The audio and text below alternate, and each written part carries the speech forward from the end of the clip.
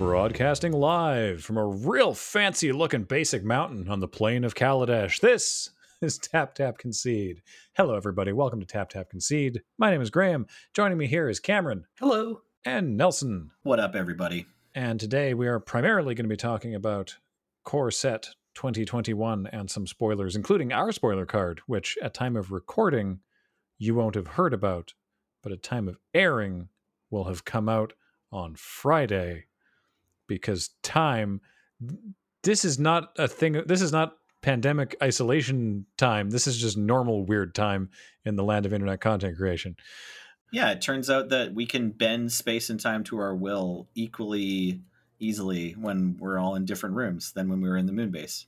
It's so much easier. William Gibson wrote an essay about this called Dead Man Speaks, about the first record players. Nice. That's it. That's my entire story. Before we get into it, this show is brought to you by Card Kingdom. Do check out cardkingdom.com/LRR for all of your card needs. They are shipping. They're back in the warehouse, albeit at not maximum capacity, and yet they're still doing amazing work from what I understand in terms of getting orders out the door as quickly as possible. So go to cardkingdom.com/LRR, ask them for the button. Tell them we sent you. They'll give you a little 1-inch button. I don't know what it is right now because I think they're running low and I've got to get them some more.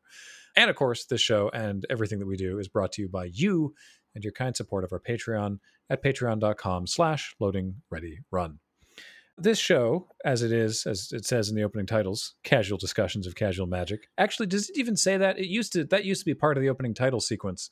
And I don't know if it's still actually on there. But anyway, Tap Tap Concede is a low-key, entertainment podcast, really, where we talk about Magic the Gathering, and we want to get into talking about spoiler cards and stuff. But there was a big, I guess you call it an open letter from Zane Begg that went out about a week ago, sort of talking about a pattern of actions and inactions from Wizards of the Coast that do not mesh well with Wizards' recent statements about how much they respect race and equality for everyone. Essentially, it's an open letter called The Wizards I Know. It came out on Monday, and yeah, it just outlines a pattern of behavior related to like Wizards hiring practices, corporate culture that does not mesh well or is not compatible with their public image. And I think it's worth a read. I definitely think that you should check it out. We're not going to deep dive into it on this show, but we didn't want to just barrel on into spoiler season as if it didn't exist. And I do want to mention something from it that sort of really got my goat personally, which is that the internet community really latched on to this card, Invoke Prejudice, from 1994. The card, it's called Invoke Prejudice. The card depicted people in white hoods. It was drawn by an artist who was allegedly a white supremacist. Why can't I say that word? It doesn't come up a lot in my day-to-day speech. It's a hard word to say. It was drawn by an artist who allegedly is white supremacist. Yeah, it also has the multiverse ID, or had the multiverse ID of 1488, which is a racist dog whistle, which could have very well been a complete accident. And for whatever that matters, that is no longer the case. They've changed that multiverse ID, and the card artwork is no longer on Gatherer. And indeed, that card is also now banned from tournament play, along with Cleanse, Stone Throwing Devils, Pradesh Gypsies, Jihad, Imprison, and Crusade, all for various reasons that if you go and look at what they were is probably fairly obvious.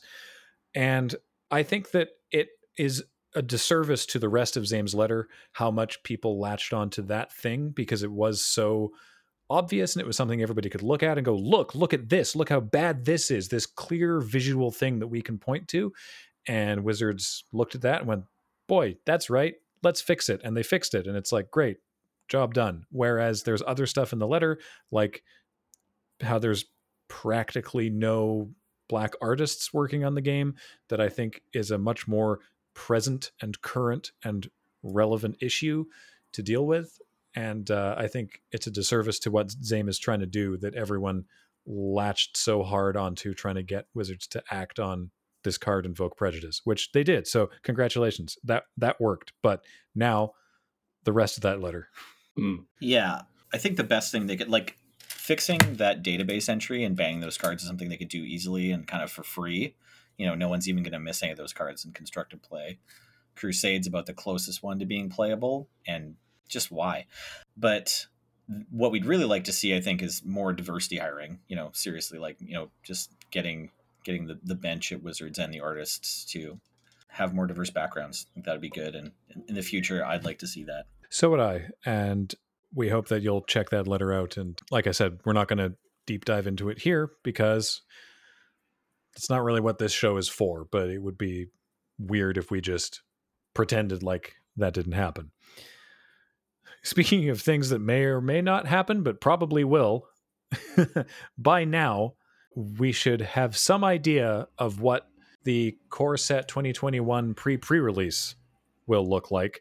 At time of recording, we're still working on that, but by the time you're hearing this, we should have more information on it. So please go check out the LRR MTG Twitter account or wherever else you get information about us, and we will do our best to get that information out there as to what form the PPR will be taking in this strange new world.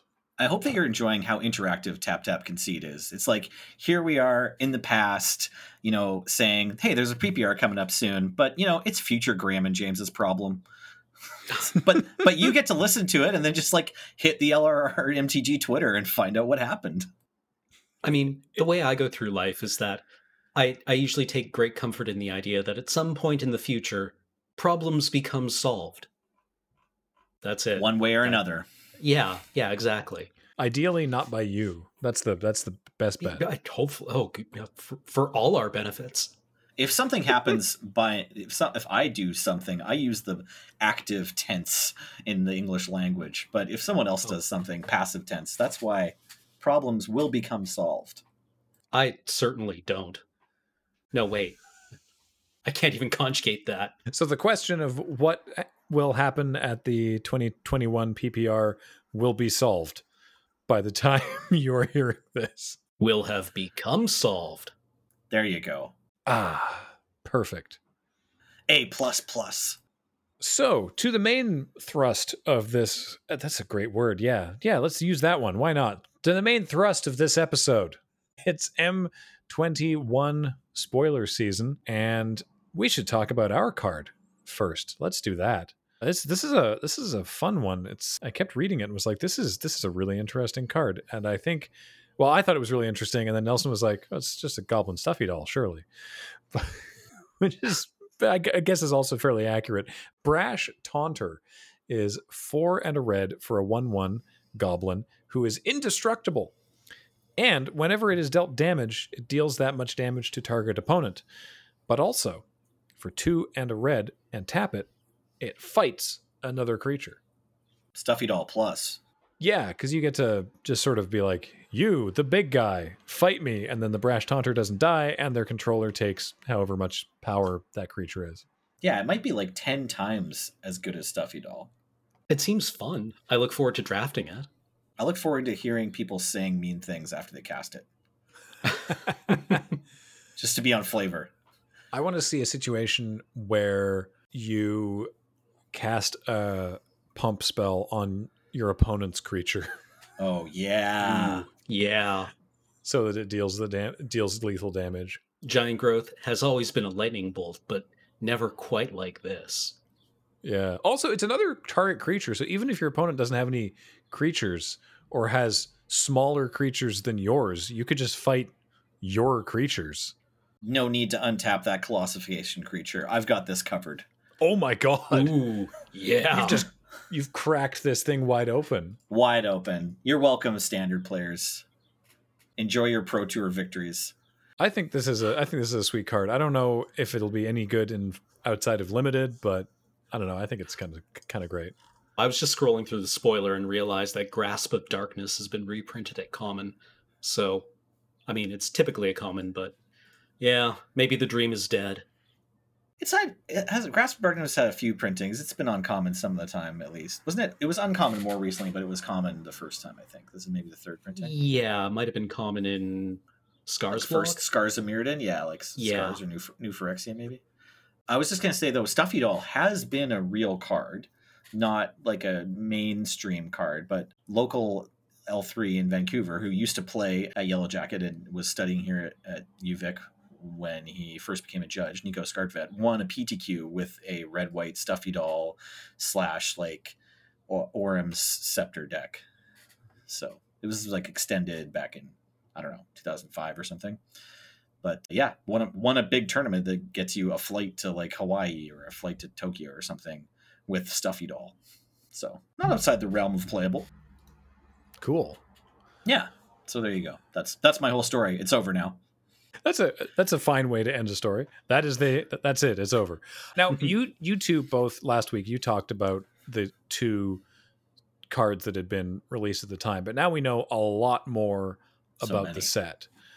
What's going on in this set? Cats and dogs living together. Mass hysteria. It looks like a lot of Amonkhet and a little bit of Alara, I want to say. Right. Notably, we have Prowess back in the form of Jeskai Elder. Ooh. I think there was a couple other creatures spoiled with Prowess. But yes, Jeskai Elder, a decent reprint. Yeah, totally fine common. Absolutely. Jeskai Elder is an uncommon. Is it an uncommon? Well then, we can fix that in post. We can edit that out. All right. Nice. Can I just get you to take a short pause, then say then take another short pause? Don't do that. No, I'm just kidding. Okay, we'll cut that in. Perfect. And it will sound like uncommon. Yeah. And the clock will be spinning in the background the entire time. Seamless. Now, when you say cats and dogs living together, surely you mean cats and hounds. I don't. In fact, there's been some chicanery at play in the creature types of Magic the Gathering. I haven't read the FAQ, but I'm pretty sure it goes something like, all hounds are now dogs. That's right. You asked for it. Now you get a good boy. That's about the size of it. Yeah. Yeah. I'm not sure how long people have been asking for the dog creature type. I was not one of these people, but I have to guess that the choice to print actual real dogs and to probably errata all other hounds to become dogs came from, you, the listener of Tap Tap Concede. You did this. I blame you. It's all your fault. In fact, not only are cats and dogs living together in the set, as there are many of both, but there is in fact also Rin and Ciri inseparable. So the card is a dog and a cat who are obviously best friends, but of course, because of how magic typing works, the card is legendary creature dog cat. Unholy. 1 red, green, white for a 4/4 dog cat. Whenever you cast a dog, you get a 1/1 green cat. Whenever you cast a cat, you get a 1/1 white dog. And then for red, green, white, and tap, Rin and Ciri deals damage to any target equal to the number of dogs you control. You gain life equal to the number of cats you control. It says they're inseparable, so maybe it is like one thing. Like, we don't know what's behind that cute little, kitty and dog picture. Maybe it's like a weird Eldrazi connection thing. Maybe they've been touched by Emrakul. We are the dog cat. Yeah, it's like the thing back there. Exactly. Wow. Thanks for blowing this one wide open, Nelson. Mystery solved. All right, thanks for listening to Tap Tap Concede. I've been Nelson, joined this week by Graham and Cameron. Enjoy that one, listeners. That is going to be a fun commander deck. Like the dog cat commander deck is going to be, that'll be a fun one to build. They're all going to be called Homeward Bound. Oh, incredible journey. I'm going to talk about another good cat, the Pride Malkin, just because, look at this smug little bastard. 2 and a green. I don't know, have you seen this guy? 2 and a green for a 2/1. When Pride Malkin enters the battlefield, put a +1/+1 counter on target creature you control, and each creature you control with a +1/+1 counter on it has trample. I don't know why. I guess they're just like, this cat's so cute. I'm so mad. Yeah, it's like this cat just gets to go wherever it likes. It's that form of trample that's kind of like unblockable. Yeah. Oh, there you go. That makes sense. Yeah. You know, nothing can stop that kitty. I mean, look at Alpine Watchdog. It's just a dog. It's not magical or special. It's just a very good dog. It's a 2/2 for 1 and a white with vigilance. It just stands there and is like, "Hello, I'm dog." And you're like, aren't you supposed to be carrying a cask of brandy? And it's like, no, that's a myth. Yeah. It is too, isn't it? All right, if we're going to talk about adorable art that relates to creature types, we also need to bring up Truffle Snout. Truffle Snout is quite possibly the greatest Magic card ever printed. Yeah, quite possibly. Does it have like war paint to make it look like a raccoon? Like, how many bases are we trying to cover here with Truffle Snout? Well, it has makeup because somebody loves it, Nelson. Okay, that's fair. New squad goals. Have someone love me so I can have makeup. But yeah, this is 2 and a green for a 2/2 boar with, when this enters the battlefield, choose 1, put a +1/+1 counter on Truffle Snout, or you gain 4 life. So a pretty solid role player for limited. Plus just a fantastic art of a pig who I assume has already gotten fat on the mushrooms that didn't make it into the basket. Just thousands upon thousands of dollars worth of truffles. Yeah, absolutely. I think that's actually how truffle pigs in real life are trained. I think they just feed them lots of truffles. That's how you have to do it. It's partly why it's so expensive, right? Huh. You got to eat truffles to make truffles. Exactly. You got to have truffles to make truffles, right? All I know is that Prince Philip couldn't manage it. Okay. Yeah. I don't get that reference. I don't get that one either. Sorry. Oh, no. Prince Philip tried to grow truffles. Oh. Because he was like, I don't see the point of, paying import fees or whatever. He felt they were too expensive. Paying some Frenchman with a pig. Exactly. Why can't we grow them here? And he tried and he failed miserably. And then everyone laughed at him, including me. Now, on this podcast. He just turned 99. Wow. I saw that. Are we sure? No, he definitely looks like an animated body. I think it's Weekend at Phillips over there. Jesus. Hey, let's speaking of Mommy, I don't want to go to great grandpa's house. It's scary. Speaking of raising the dead, let's talk about the planeswalkers, because we got a real nice handful of 5 planeswalkers for this set. Liliana, Waker of the Dead, 2 black for a 4 loyalty planeswalker. +1, each player discards a card. Each opponent who can't loses 3 life. -3, target creature gets -X until end of turn, where X is the number of cards in your graveyard. And -7, you get an emblem with at the beginning of combat on your turn. Put target creature card from a graveyard onto the battlefield under your control. It gains haste. I love this card. Yeah, that's decent. I mean, I don't think it's anywhere near as good as Liliana of the Veil. I think that 1 mana probably is a lot of mana, but this is a good card. Liliana of the Veil is kind of like, it's one of those, no Liliana is ever going to be as good as Liliana of the Veil. Because Liliana of the Veil is potentially too good. Yeah, it's unreasonable to compare Planeswalkers to Liliana of the Veil. But this one almost bears comparison. Liliana of the Veil is format warping, but this card looks very strong. Yeah, this comes down 4 loyalty and either goes up to 5 and your opponent discards something or loses 3 life, probably discards something on turn 4, or goes down to 1 loyalty, gets to kill something because presumably you've been putting things in your graveyard up to this point. Yeah, it's a nice little engine. The Veil comparison is actually really good too, because it +1s to make both player discard a card. It has a little bit of upside for your extra mana, and then it minuses to kill a creature. There's going to be plenty of situations where this is better than Liliana of the Veil for that reason. I mean, obviously it costs more mana, but you can target a creature. So like the -2 on Liliana sometimes is blanked by a large board.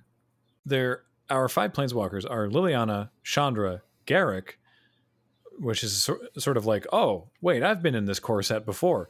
But then in blue is Teferi, and in white is a totally new character. So we'll get to him in a moment. But let's go through the sort of the usual suspects.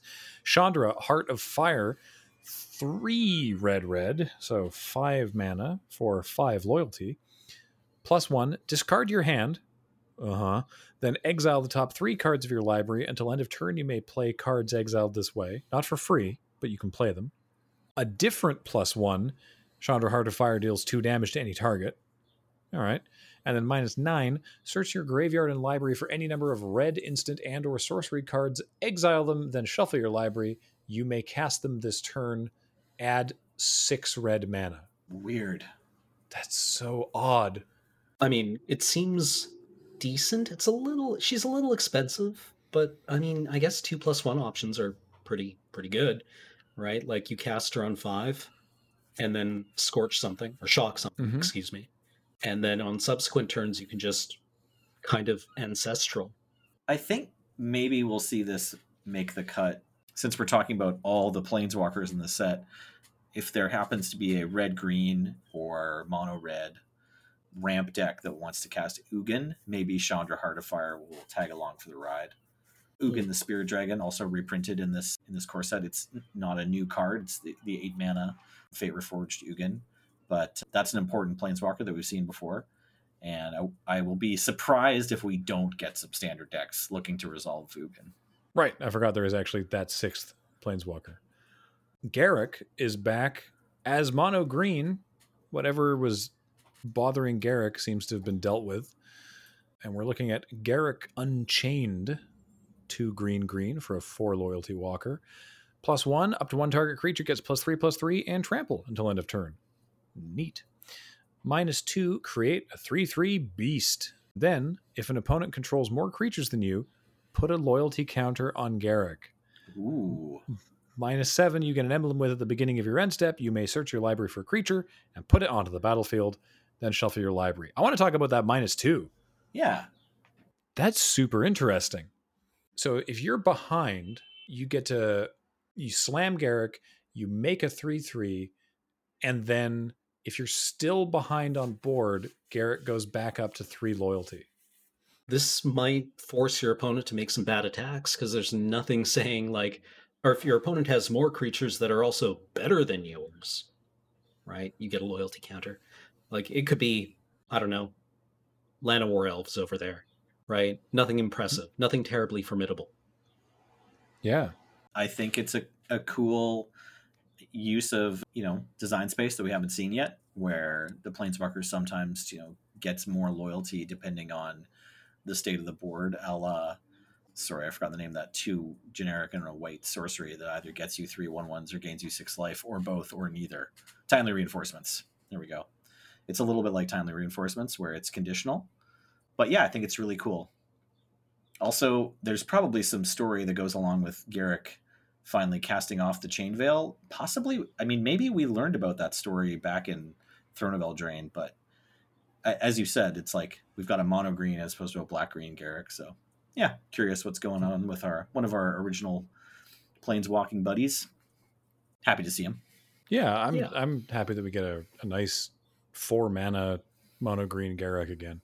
Now in blue, we have Teferi, but not just any Teferi Master of Time, who has not only like a special showcase frame variant, but like several different versions of the art, because in the art he's sort of standing in the middle of like this time vortex, and there's a bunch of different variants where he is exactly the same, but he's in different times or places, and it's pretty interesting.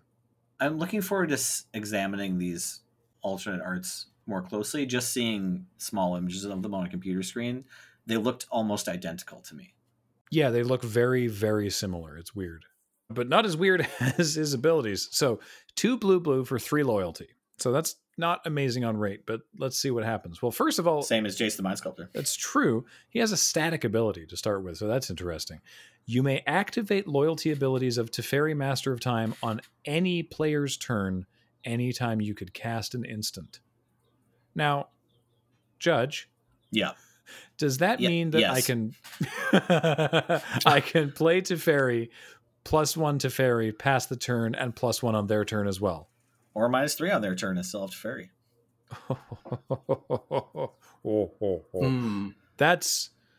That's fascinating. All right, so let's see what his abilities are. +1, draw a card, then discard a card. Nice. You get to do that twice every turn cycle for free. Why is that +1? Why is that not 0? Right? -3, target creature you don't control phases out. Yeah, this one I'm not happy to see. It's like last set that came out.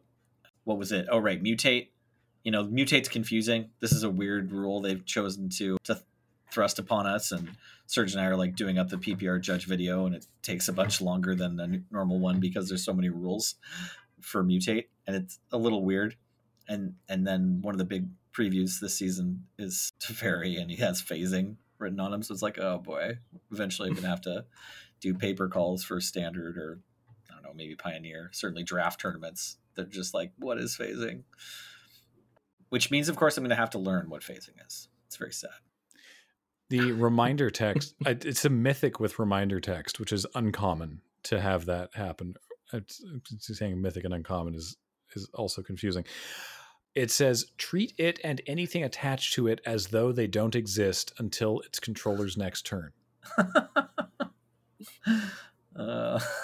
That's great. Just utterly blanket, right? Just forget about it. Yeah, it's gone. Like, it doesn't get exiled. It's not being blinked. It's just like, no, it's just not there. And then it's there again. Yeah, I mean, I guess that's probably right. Okay. I will be reading the FAQ. Oftentimes when they bring back an old mechanic, they do a rules update. So I don't want to bother getting into what I do or maybe know about phasing right now. But yeah, I'll have to brush up on my understanding of phasing, certainly. Also, -10, take 2 extra turns after this one. Oh boy, that's a payoff right there. During which you can draw more cards. Sure. Maybe you'll just play more Teferis and take more turns before your opponent gets to go again. Why not? Take all the turns. Yeah, they have to concede eventually, right? Yeah. Or you run out of cards, and really that's its own kind of winning. Yeah, it's like you beat the end boss of yourself. So that seems ridiculous. Yeah, this card looks pretty good, I think. Yeah. The last Planeswalker is a new character from Amonkhet. This is Basri-Khet. 1 white for a 3 loyalty Planeswalker. +1, put a +1/+1 counter on up to 1 target creature, and it gains indestructible until end of turn. -2, whenever 1 or more non-token creatures attack this turn, create that many 1/1 white soldier creature tokens that are tapped and attacking. And -6, you get an emblem with, at the beginning of combat on your turn, create a 1/1 white soldier, then put a +1/+1 counter on each creature you control.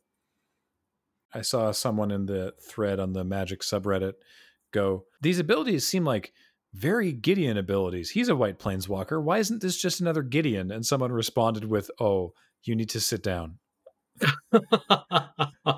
I have some news. This is just what white Planeswalkers do. Like, this just seems like a very good bunch of aggressive abilities with soldiers and counters. Yeah, I like this Planeswalker a lot, especially that -6 being only maybe 3 turns away from casting Basri, and Basri only costing 3 mana. That -6 is pretty good. You get a free creature every turn, plus you get +1/+1 counters on each of your creatures. The current state of stand, like, you need to be pretty far ahead to beat that. Keep in mind the Basri player, after playing this ultimate, is going to cast more spells. So I don't know. I wouldn't be surprised if you could try to put together a little bit of proliferate with this card and then plan to win on the ultimate. Sort of reminds me of the Liliana of the Last Hope. It's kind of similar. Liliana of the Last Hope went exponential or whatever with your counting how many zombies you have and then adding 2 more. By way of reminder, Liliana the Last Hope, 1 black 3 loyalty, +1 up to 1 target creature gets -2/-1 until your next turn. -2, put the top 2 cards of your library into your graveyard, and then you may return a creature card from your graveyard to your hand. And then -7, you get an emblem with at the beginning of your end step. Put X 2/2 black zombies onto the battlefield, where X is 2 plus the number of zombies you control. Wow, that gets out of hand. Yeah, right. So I guess the things that are similar here is like 3 mana. It's quite a bit less than 4 mana when you're looking to kind of pull off these shenanigans with a planeswalker and not just sort of play them fairly. And it also, they both have an ability that pluses that can help keep the planeswalker alive. You know, Liliana can just either kill a small creature or just make the next turn's combat difficult. And Bosriket can do the same thing. I mean, you can +1 here to just attack. You know, your creature's getting bigger every time you use the +1 loyalty, and then it also makes combat miserable because it's indestructible this turn. But if you're just not attacking with that creature, it's still bigger every turn, so it's going to make combat harder for your opponent. And, you know, even if you're just spending each of your turns putting dudes in front of Bosri to chump block, that might not be that bad a game plan. So, yeah, excited to see this card hit the battlefield. I'm a little bit worried that I'm going to get tired of it. Like you're going to see so many of them. It's possible. I mean, it's a new character and a planeswalker, so that's a bit of motivation for R&D, I think, to let the power level slip a little bit on this one, right? Like, we're familiar with all the other characters, but if this card or this character is going to be important in future storylines, they probably want the first card to be like kind of good. Just a guess. That makes sense. I mean, you don't want a planeswalker's first outing to be like, wow, this thing sucks. That's how you get Tybalt. Yeah. Some other noticeable cards from this set. Baneslayer Angel is reprinted. She hasn't been back since, I want to say, M12, maybe M11.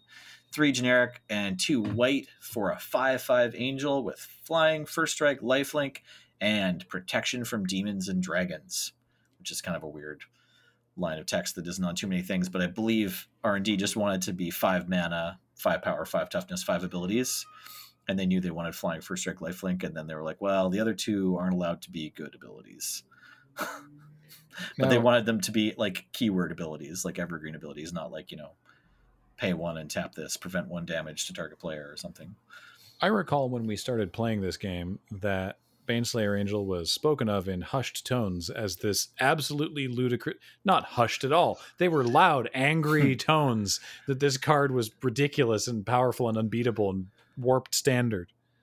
Yeah, so Baneslayer Angel, if I recall, is like the main center point in the whole like dies to removal conversation among pros. I want to say Brian Kibler was one of Baneslayer's biggest proponents, possibly also Patrick Chapin. I think I read or heard through interviews both of them proclaiming like, okay, so normally you want to play a creature that has an ETB effect or has indestructible or haste or hexproof, some way to kind of get value or blank your opponent's removal. And those are the creatures that we play in Constructed. We kind of just don't play all the other ones because if I spend 5 mana to cast something, then you spend 2 mana to kill it, I'm behind.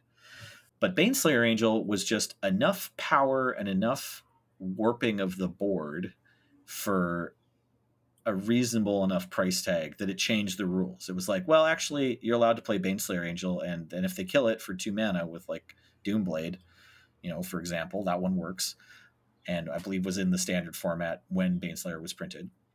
If they kill it with Doomblade, you just kind of have to take that on the chin, because all the times they don't kill it with Doomblade and you untap with it, it just turns the game upside down, you know, so greatly that it's worth the risk. The adage I'd always heard was, you know, if you're going to be paying 5 mana for a creature, ask yourself 2 questions. Does it win the game when it enters the battlefield? If no, is it Baneslayer? Yeah. Okay, then you can still play it. While we're thinking about that, I want to talk about a new card for a fairly similar price tag. It's Elder Gargaroth for 3 green. It's a new creature, new printing of a card. It's a beast. It has 6 power and 6 toughness. It has vigilance, reach, and trample. Okay, that seems like a pretty reasonable card. Yeah, I guess it's like it has, I want to say 2 more abilities. Wait, what? Yeah, I know. It's got more words. It's a 6/6 for 5 with vigilance, reach, and trample. What more do you need? Yeah, I feel like I'm just now understanding that R&D is trying to confirm my hypothesis that Elder Gargaroth will be able to play the role of Baneslayer Angel, since it seems like there's so much symmetry between these two cards. So it also has whenever this attacks or blocks, choose one, make a green 3/3 beast creature token, gain 3 life, or draw a card. So What the Yeah. hell? yeah, this so but it doesn't have haste, and none of these things do anything as DTBs. So it has these very striking similarities to Baneslayer Angel, but the power on it is actually even cranked up a little. Now, Yep. just in terms of life, it doesn't beat racing a Baneslayer Angel, because if that's what you need to do, you're only swinging for 9 points of life a turn, and the Baneslayer is swinging for 10 in the sky. However, the Gargaroth blocks Baneslayer. Look at that's just what I was going to say. Look, I need to buy the button that has reach. Too many words on this thing. I'd already had vigilance and trample, and I was remembering that it makes creatures and draws cards. But yeah, Like Baneslayer Angel flies directly into this thing's mouth. comfortably. Gains 5 life. Sure.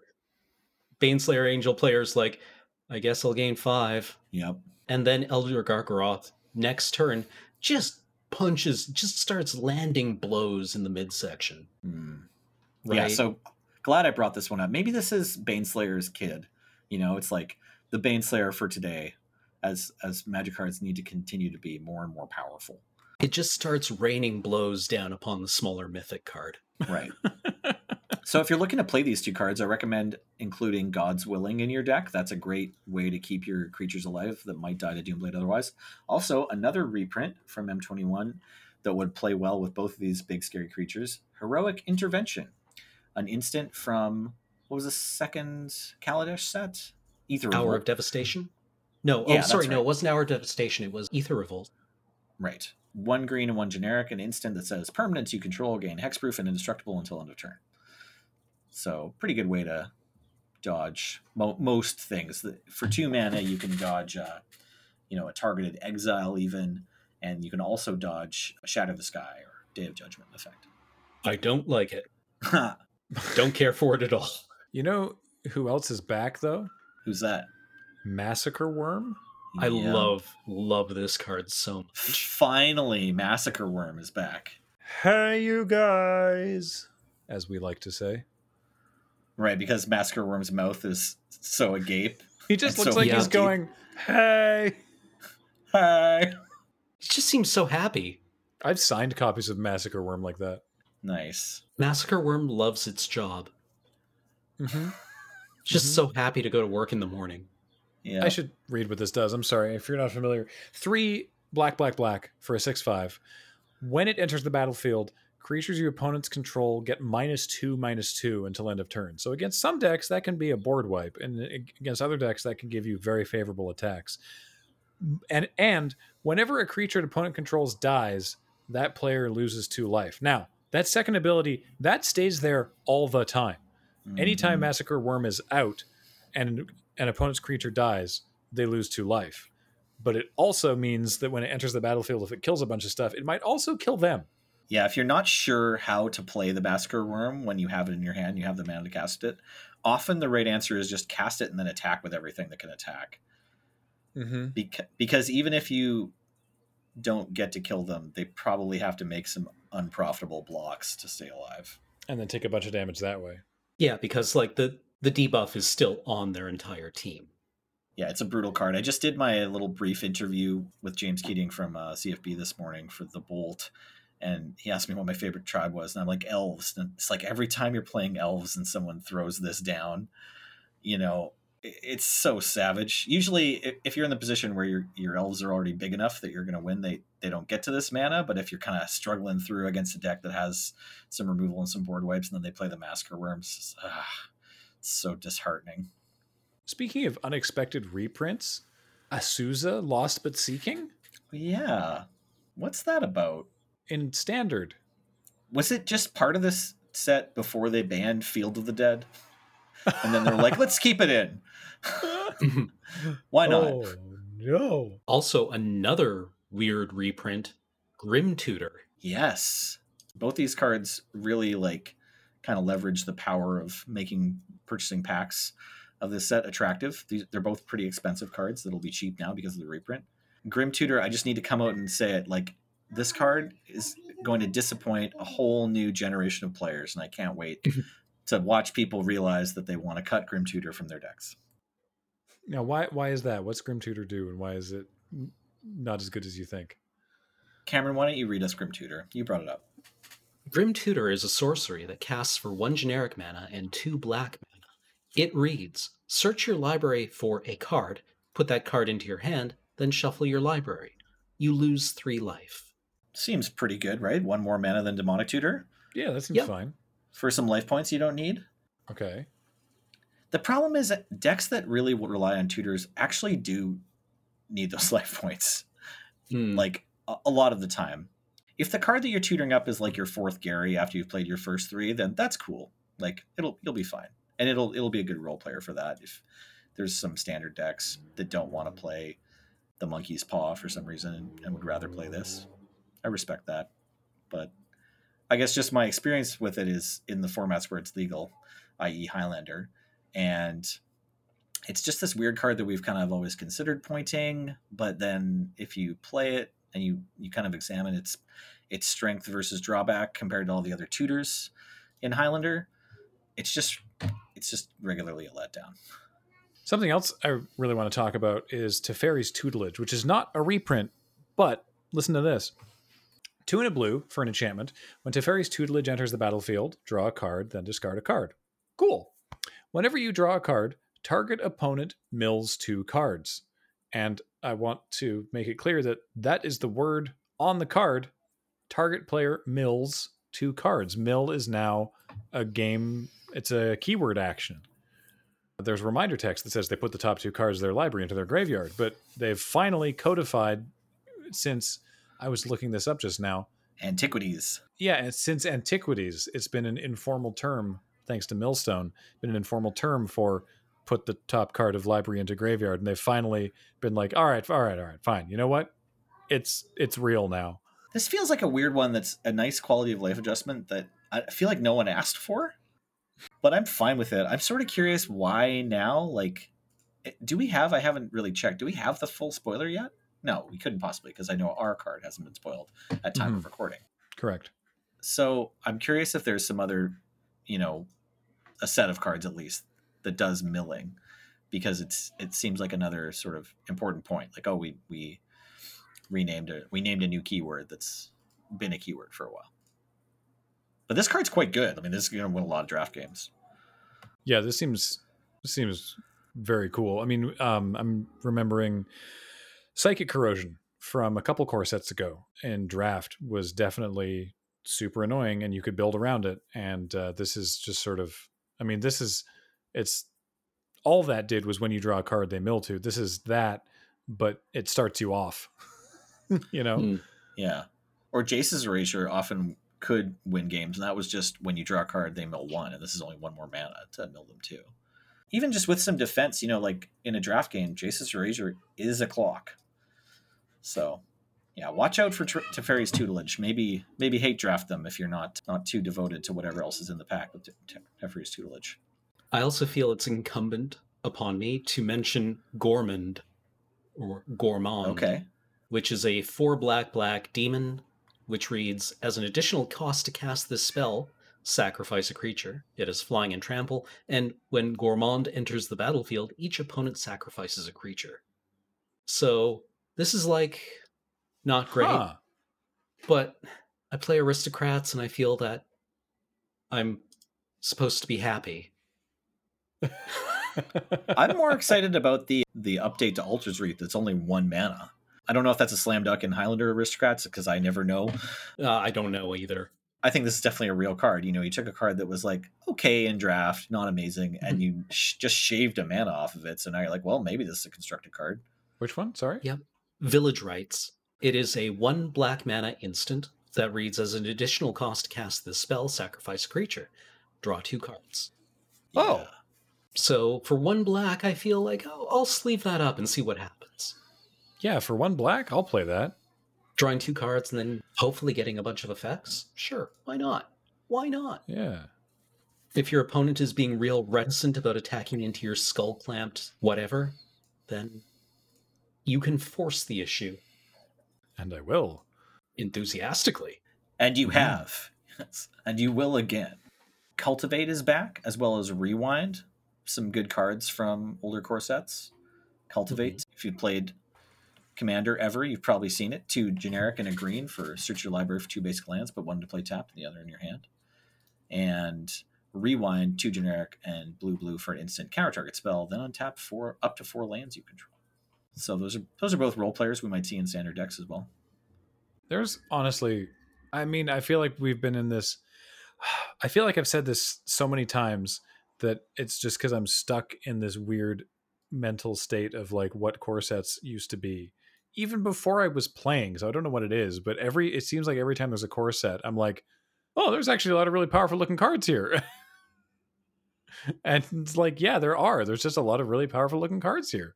Yeah, looks like a totally worthy set. Yeah, I think there's a thing when you're looking at a card you haven't seen yet to kind of give it more of a chance in your mind than a card that has been around for a while. You know, like there's probably a few cards that if we hadn't seen any standard results for the past 3 months, we could go back and look at the spoilers for all the sets that are currently legal and standard.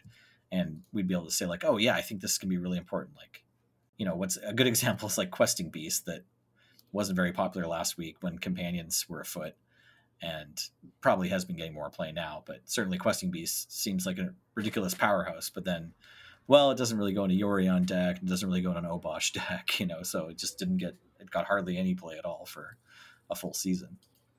And I think when you aren't just using the razor of like what can barely make it past all the other good standard decks. On the other end of that, I can't wait to see what card gets absolutely destroyed by people's initial impressions and then ends up being supremely busted. Because that's always fun. That is like one of the best things about Magic. Like when you pay attention to constructed formats and then like a new deck comes out and, you know, it could have come out 3 weeks ago or a month ago. Like it's the best when it takes a while. Like that's like the thing the pros do. That's like one of the most entertaining things for the rest of the community, where they like figure out a deck, you know, and it has to do with cards that anyone could have figured out and put together. And there's this sort of cool race that everyone's doing to try to like figure out standard, right? And so it's just really exciting to see the combinations. Absolutely. Yeah. I can't find a card that would use it, but I wanted to just mention before we go, if it's okay, that I saw on Arena when I was playing the Open 2 weekends ago that along with Mill, this new key or the keyword where your creature deals damage equal to its toughness instead of its power had a name when I hovered over my opponent's Huatli or something, and it was Backbone. Oh, yeah. I don't know if that's new. That's an Arena thing. Oh, okay. Is it an old Arena keyword, but it's not a keyword in the rest of Magic? There are certain things that they use on Arena that seem like keywords that aren't official Magic keywords, but that they use as a shorthand to... Yeah, I can't remember why this came up, but I remember reading about it. Okay, neat. All right. I thought, just to the timing of it, I thought maybe that was going to be another one, because I saw this right after Mill was kind of revealed as a new keyword, so I wondered if it was another keyword they were going to throw out. Okay, well, that's only been some cards from the upcoming core set. There are many, many more, and I'm sure we will discuss them in future. But, I mean, heck, this is shaping up to be a real nice core set. Yeah. Agreed. It's got cats and dogs. It's got cats and dogs. What more do you need? Yeah. So until we talk more about Core Set 2021, or indeed get a chance to play Core Set 2021, keep an eye on the skies for information about the PPR, and we will be back with you next week. Until then, reminder that this show is brought to you by CardKingdom.com, our good friends at Card Kingdom. Do send them your business. CardKingdom.com/LRR. And send us your business at patreon.com/loadingreadyrun. Thank you for letting us continue to do the things that we do. Until next time, I've been Graham, joined by Cameron. Goodbye. And Nelson. Black Lives Matter. They do. Thank you for that. Yes. And thanks to James for hanging out and running tech. and we'll talk to you all next time. Bye, everybody.